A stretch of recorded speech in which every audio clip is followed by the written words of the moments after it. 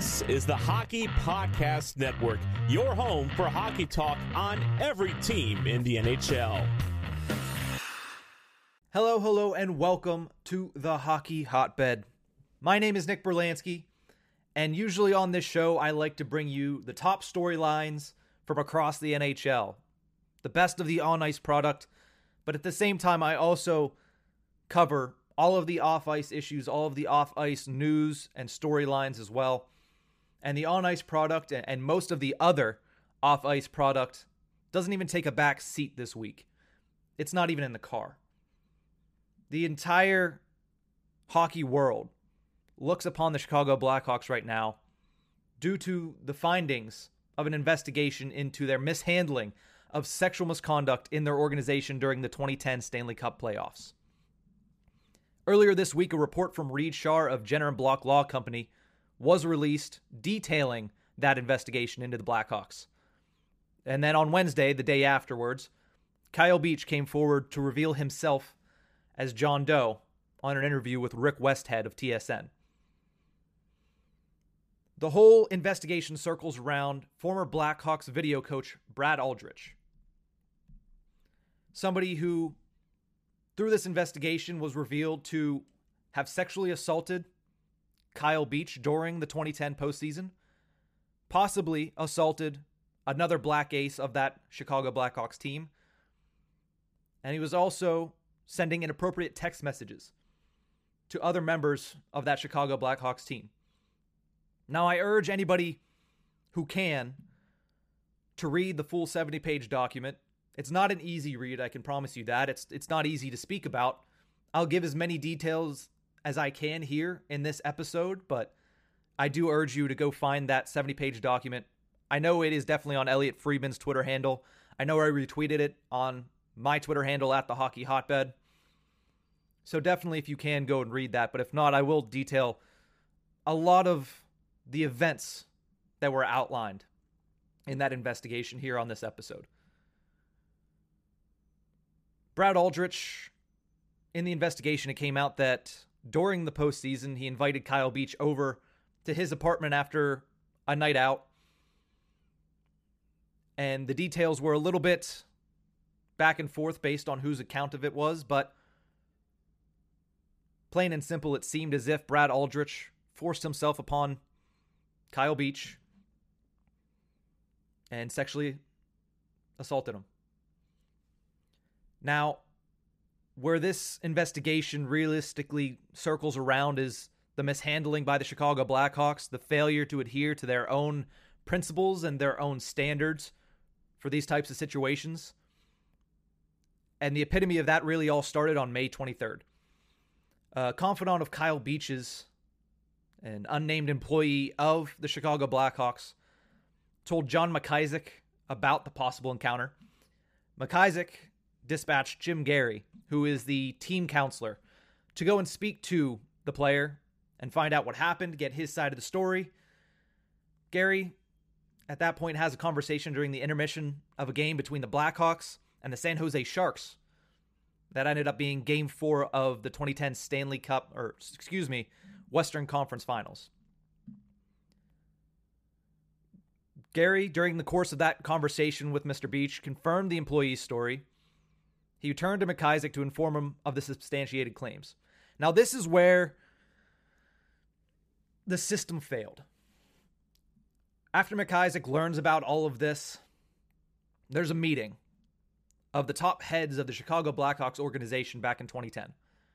In that room, following Game 4 of the Western Conference Finals, is John McDonough, the president of the Chicago Blackhawks, Jay Blunk, the executive vice president of the Chicago Blackhawks, Al McIsaac, senior director of hockey administration, Stan Bowman, the general manager, Kevin Cheveldayoff, the assistant general manager, and then eventually they were joined by coach Joel Quenneville, who at the time was head coach of the Chicago Blackhawks.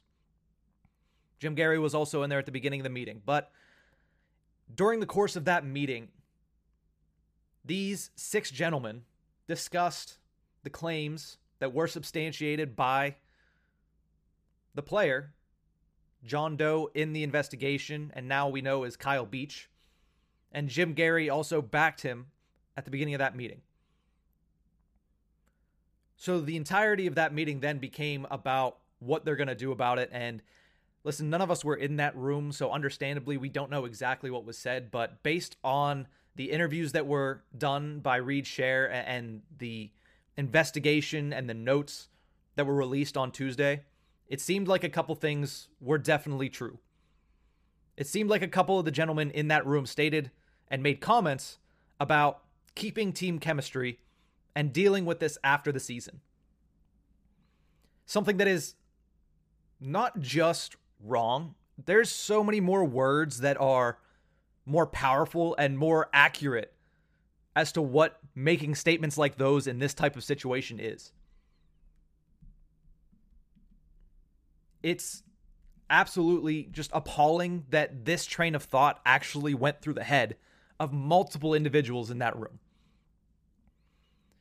Now, it also came out that some of the gentlemen in that room believed that this situation was in the hands of John McDonough, the team's president, because he was the highest ranking officer in the organization that was in that meeting.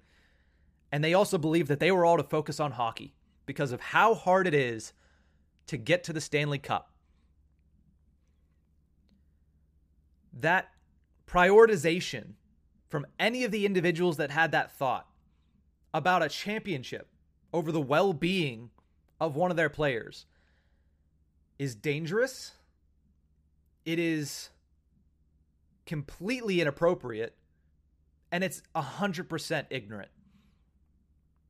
There should never be an instance like this where an individual's safety and their well-being was thrown under the bus in exchange for team goals, team success, championships, Stanley Cups.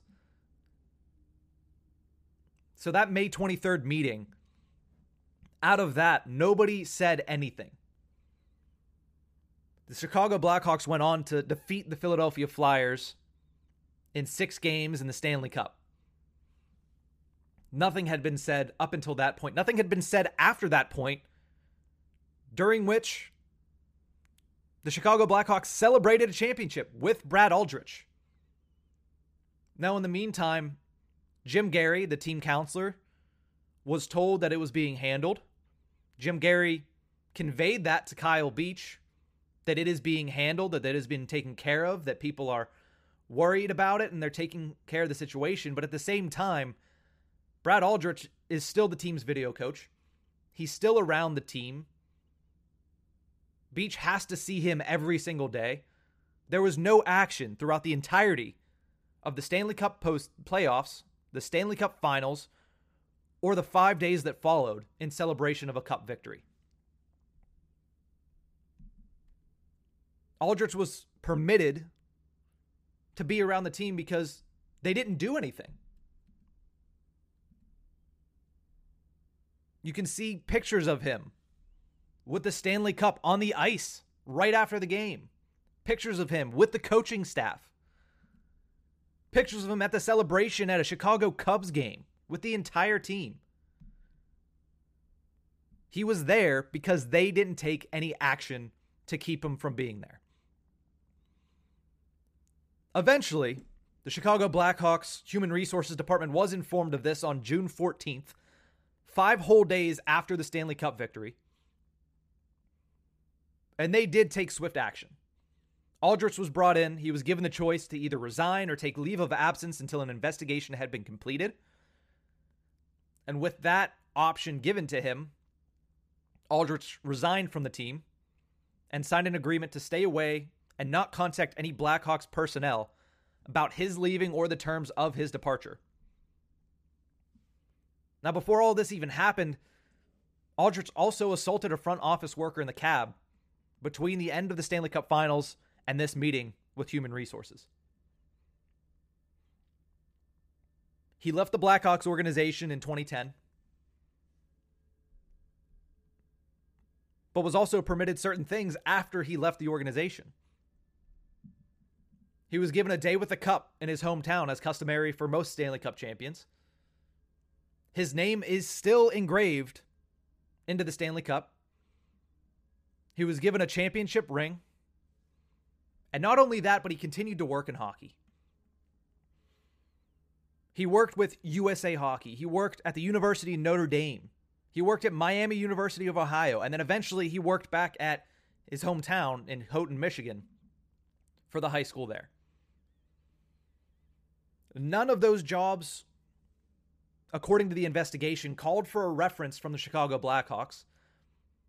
So based on this investigation, the Blackhawks did not refer him or give any type of reference for Brad Aldrich following his departure of the organization.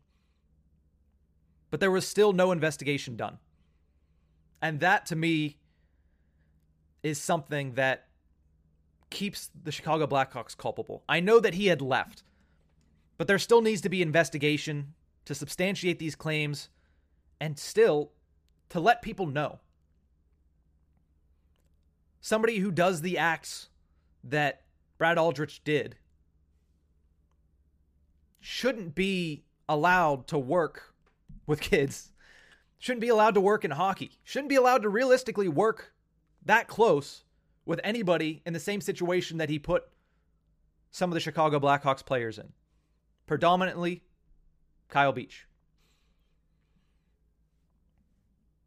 And we see what the result of that is. A couple years later, he's arrested and charged in his hometown of Houghton, Michigan for fourth-degree sexual assault of a 16-year-old. That is a direct result, in my opinion. This is no longer news. This is, in my opinion, that was a direct result of the Chicago Blackhawks getting him out of their organization and then being done with it. They needed to do more on an organizational standpoint. The gentlemen in that meeting needed to do more, 100% more than they did. They waited 3 weeks after finding out about this sexual misconduct to say anything to their HR department, to say anything to basically anybody. John McDonough, Jay Blunk, Al McIsaac, Stan Bowman, Kevin Cheveldayoff, and Joel Quenneville were all aware of this for 3 weeks. And in the meantime, somebody else was sexually assaulted. And then the organization as a whole didn't say anything after he was out. And then somebody else was sexually assaulted by this individual. Something else that I found absolutely disturbing was that, according to the investigation, teammates would mock Kyle Beach in the year following at training camp. Something that is a very vast issue in the NHL and has been for some time is the treatment of younger players by older players in the league. Do I think that there has been strides taken? Yeah, I do. I think there have been many strides taken in that department, but I don't think we're at a point where we can say it's handled. Not when this was just 10 years ago.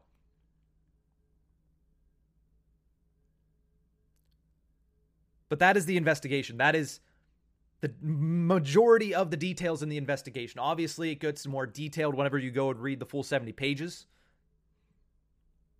But that is the gist of what it is, and the gist of the gross misconduct of the Blackhawks organization in addressing this issue over 10 years ago. Once this all came out on Tuesday, obviously there are a lot of statements that come out. And I'm not going to read you every single statement that was made by every single party. The Chicago Blackhawks had a statement. They said, quote, on their Twitter page, "First, we would like to acknowledge and commend Kyle Beach's courage in coming forward. As an organization, the Chicago Blackhawks reiterate our deepest apologies to him for what he has gone through and for the organization's failure to promptly respond when he bravely brought this matter to light in 2010. It was inexcusable for the then executives of the Blackhawks organization to delay taking action regarding the reported sexual misconduct. No playoff game or championship is more important than protecting our players and staff from predatory behavior." The statement then goes on to say, "The Blackhawks have implemented numerous changes and improvements within the organization, including hiring a new leadership team that is committed to winning championships while adhering to the highest ethical, professional, and athletic standards."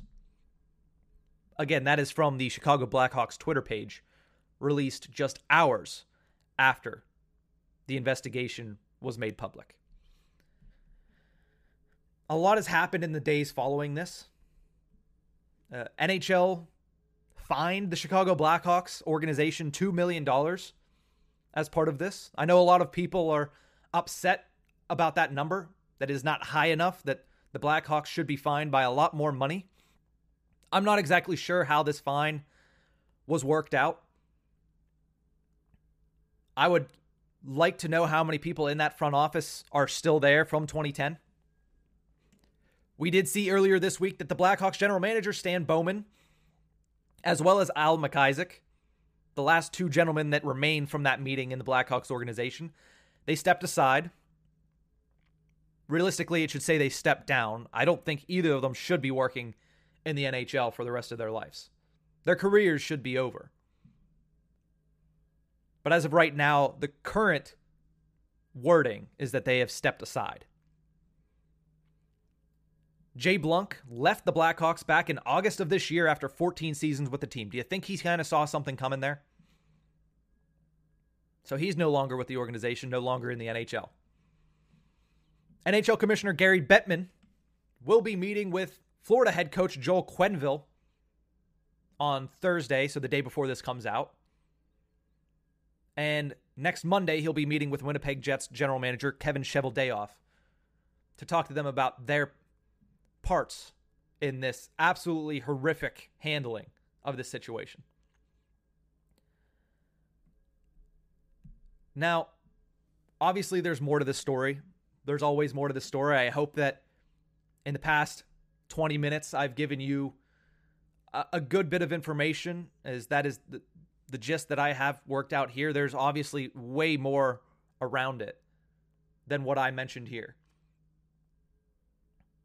But the last thing I do want to talk about is the fact that the NHL allowed Coach Joel Quenneville to be behind the bench for Florida's 4-1 win over Boston on Wednesday. I don't know how that happens. I don't understand how you don't send a message and say, hey, sit out this game. I understand he hasn't had his meeting with the NHL commissioner yet, but sit out this game. Don't be behind the bench. It's just another instance of the NHL not handling things in the right way. Not handling things in the appropriate way. So obviously this story is far from over. All this information is a lot, but it is definitely not the end all be all. Keep an eye on what happens to Joel Quenneville. Keep an eye on what happens to Kevin Cheveldayoff, and keep an eye on what happens as a result of this across the NHL. I'm going to take a quick break. When I return, I'm going to finish off this episode with my 3 stars of the week. I'll be right back. NFL fans, are you hungry for a big win this week? DraftKings Sportsbook, an official sports betting partner of the NFL, has you covered. New customers can bet just $5 on any NFL team to win their game, and if they do, you win $200 in free bets.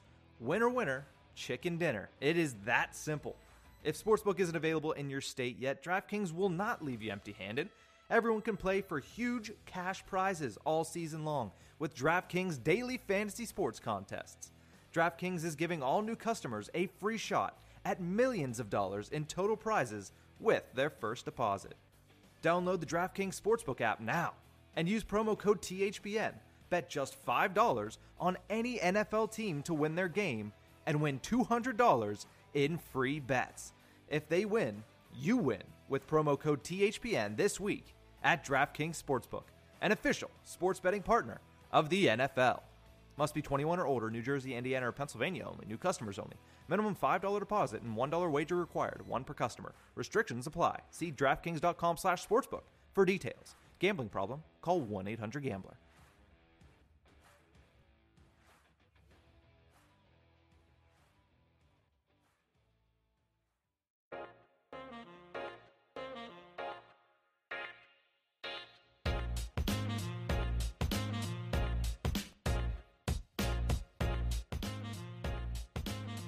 Welcome back to the Hockey Hotbed, presented as always by the Hockey Podcast Network as well as DraftKings. Make sure you use promo code THPN when you visit the DraftKings Sportsbook app for great odds and opportunities. Once again, promo code THPN at the DraftKings Sportsbook app. Obviously, it's been a very heavy episode up to this point, and for good reason. Allegations against the Chicago Blackhawks and the investigation against the Chicago Blackhawks for misconduct of handling sexual misconduct back in 2010. But we do want to end it with the 3 stars of the week here at the Hockey Hotbed. Starting off in Calgary with the number 3 star of the week, Andrew Mangiapane of the Calgary Flames. 5'10" up there and scoring goals like no other. I mean, we know another, do I want to say undersized star up there that is kind of getting pushed out. Is this the reason? Is the reason that Johnny Gaudreau can be in trade conversations because they found themselves another Martin St. Louis-esque player in Andrew Mangiapane? I know a lot of people stated before the season was going to start that they thought that he was going to have a really good year. And so far, so good. Off to a really good start. In this past week, he has scored 5 goals in just 3 games played. Now, by the time this comes out, he will have played a 4th game against the Pittsburgh Penguins on Thursday night in Pittsburgh. So he might be adding to this total. He might not be. But regardless, he is my 3rd star of the 2nd week of the NHL. Technically the 3rd week of the NHL, but 2nd time I'm doing the 3 stars. Not only did he have 5 goals in those 3 games, he's had back-to-back goal performances on Monday and on Tuesday against the New York Rangers and the New Jersey Devils, putting his goal total at 7 on the season. Now, he doesn't have any assists. You'd like to see him pick up a couple of apples. But 7 goals in 6 games up to this point? Again, not including the Pittsburgh Penguins game that happened last night, if you're listening to this. But as of right now, the Calgary Flames are 4-1-1 to start the season. We didn't know what we had with the Calgary Flames. It's the same as always. They have a lot of really good players on paper, but do they always perform together and do they always get the job done? No. We didn't know how they would perform without their captain, Mark Giordano, who got selected by Seattle. But as of right now, they're playing really good. They're putting some really good games together. And Andrew Mangiapane is a big portion of that. Like I mentioned, 7 goals on the season, but in this past week, 5 goals in 3 games played. So 3rd star of the week, Andrew Mangiapane. My 2nd star of the week, we're moving it over to the Eastern Conference. The first time I've ever put a goaltender in my 3 stars. It only took 2 weeks, but that's fine because goaltenders have really good weeks. It's a position of either you're really hot or you're really cold. Not very often are you in between, especially in the matter of 1 week. The 2nd star of the week this week for me and for the Hockey Hotbed is Ilya Sorokin of the New York Islanders. He hasn't played in a game since Sunday because the Islanders haven't played a game since Sunday. But Ilya Sorokin had back-to-back shutouts last weekend on Saturday and Sunday. First at the Arizona Coyotes on Saturday, then on Sunday at the Vegas Golden Knights. Vegas itself is a really tough place to play. I can't imagine being a goaltender going into Las Vegas and trying to keep your wits about you. It's already hard enough to be a goaltender in the NHL. Understandably, Mark Stone, Max Pacioretty, we've talked about that ad nauseum on this podcast not being there. Vegas has had a little bit of a tough time putting the puck in the back of the net, but it's still not an easy place to play. Still definitely not an easy place to get a shutout. And Ilya Sorokin was able to do that to cap off a brilliant 48-hour period for himself. 42 saves on Sunday to shut down the Vegas Golden Knights. So it's not for a lack of trying in Vegas. But Ilya Sorokin was able to shut the door for the New York Islanders. On the season, Sorokin is 3-2-1, has a .933 save percentage, and a 2.34 goals allowed average. Looking really good in his 2nd year in the NHL since coming over from Russia. Last year, he split time with Semyon Varlamov, and it was understandable trying to get used to North American ice, trying to get used to the North American style of play. And I thought he performed really well. He had really good numbers last season. And then this year, of course, with Semyon Varlamov being injured off the bat, Sorokin has been able to come in and step in and be the number 1 guy. They have Corey Schneider as a backup, but Schneider hasn't seen the ice. Luckily now for the Islanders, Semyon Varlamov is coming off the injury list, so we'll see how that duo is dispatched by head coach Barry Trotz this year, now that Varlamov is healthy. You would imagine if Sorokin continues to play the way that he did last weekend, that he's probably going to get the majority of the starts. But once again, I mean, there are people that had Semyon Varlamov in Vezina voting early this year, at least Vezina bets. Vegas had him high up the list for Vezina. So we'll have to watch how that crease action plays out on the island, I should say. But as of right now, Ilya Sorokin, second star of the week for me. Back-to-back shutouts for the New York Islanders. This is the second time I'm doing my 3 stars of the week. And if you would have asked me 2 weeks ago, before I had even put one out, which team I thought would get 2 players first, I would have thought maybe the Edmonton Oilers with McDavid and Draisaitl, and very well could have been. I would have said maybe the Maple Leafs, Mitch Marner, Austin Matthews. I would have said maybe the Rangers with Panarin, Adam Fox, Igor Shesterkin. I would not have thought that the first team to get 2 representatives in my 3 stars would be the Detroit Red Wings. My first star of the week, 19-year-old Lucas Raymond of the Detroit Red Wings. 2 weeks, 2 Red Wings, making my 3 stars. Last week, Tyler Bertuzzi was my 3rd star of the week, thanks in most part to his 4-goal performance against the Tampa Bay Lightning. But this week, the number 1 star, Lucas Raymond, 19 years of age, had 3 goals and 5 total points in 3 games this past week. Now, the majority of those points were collected on Sunday in a 6-3 win for Detroit, where Lucas Raymond had a hat trick and then also an assist. So he had a 4-point game against the Chicago Blackhawks, looking really, really good early on here in the season. He's been impressive. He's been very, very impressive. And specifically, that performance against the Blackhawks on Sunday, a little bit of history for the Detroit Red Wings. Obviously, Detroit has a vast history being an original 6 team, but Lucas Raymond becomes the 2nd teenager in Detroit history to score a hat trick behind general manager Steve Yzerman. So yeah, Yzerman Raymond, that's a pretty good one too to have your name in. Not only that, but he became the 3rd teenager ever in Detroit Red Wings history to score 4 points in a game. Steve Yzerman did that before as well. And so did Gordie Howe. So you don't want to put too many expectations on the young guy, but he's already being mentioned in the same breath. Wow, I can't speak. In the same breath as Gordie Howe and Steve Yzerman in Red Wings history. You got to love it. You got to absolutely love it if you're a Detroit Red Wings fan. In total this year, Lucas Raymond has 4 goals and 8 points in 7 games. He's a stud. I mean, this guy, it was kind of a surprise whenever he made the roster. There was a question whether or not he would, and there was a question whether or not Moritz Seider would either, but Moritz Seider also killing it on the back end for Detroit. But Lucas Raymond not only made this roster, but has been impactful for Detroit so far this season.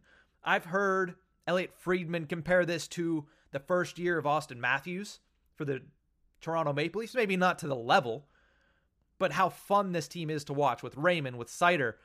Dylan Larkin's playing well. Tyler Bertuzzi is playing very well. And this team is much better than it has been in the past couple of years. Are they a playoff team? Probably not. They might sneak in. It would be very difficult for them to sneak in.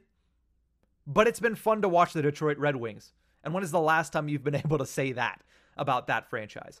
So shout out to Lucas Raymond, first star of the week for the Hockey Hotbed. And here are my 3 stars of the week. Like I said, Andrew Mangiapane of the Calgary Flames, including his back-to-back 2-goal games against the New York Rangers and New Jersey Devils earlier this week. Ilya Sorokin is the number 2 star of the week for me, a 42-save shutout at the Vegas Golden Knights, highlights his performances. And then Lucas Raymond, the number 1 star of the week for the Hockey Hotbed, the 3rd teenager to score 4 points in a game for Detroit, including Gordie Howe and Steve Yzerman. What company to keep if you're Lucas Raymond. Last week, I had a YouTube video go out about who's going to score more goals, Lucas Raymond or Dawson Mercer of the New Jersey Devils. And granted, that was before Lucas Raymond put up a hat trick and became the second teenager to ever do that in Detroit history. But yeah, as of right now, Dawson Mercer 1 goal, Lucas Raymond 4 goals. So we'll keep a track of that as well. But that's going to do it for this episode of the Hockey Hotbed. Thank you to everybody for tuning in. Thank you to everybody that listened to that early portion about the Chicago Blackhawks. There is more information that will come out, and I will obviously keep all of the listeners here updated. But that's going to do it for this episode. We'll see you guys next week. Have a great weekend, hockey fans.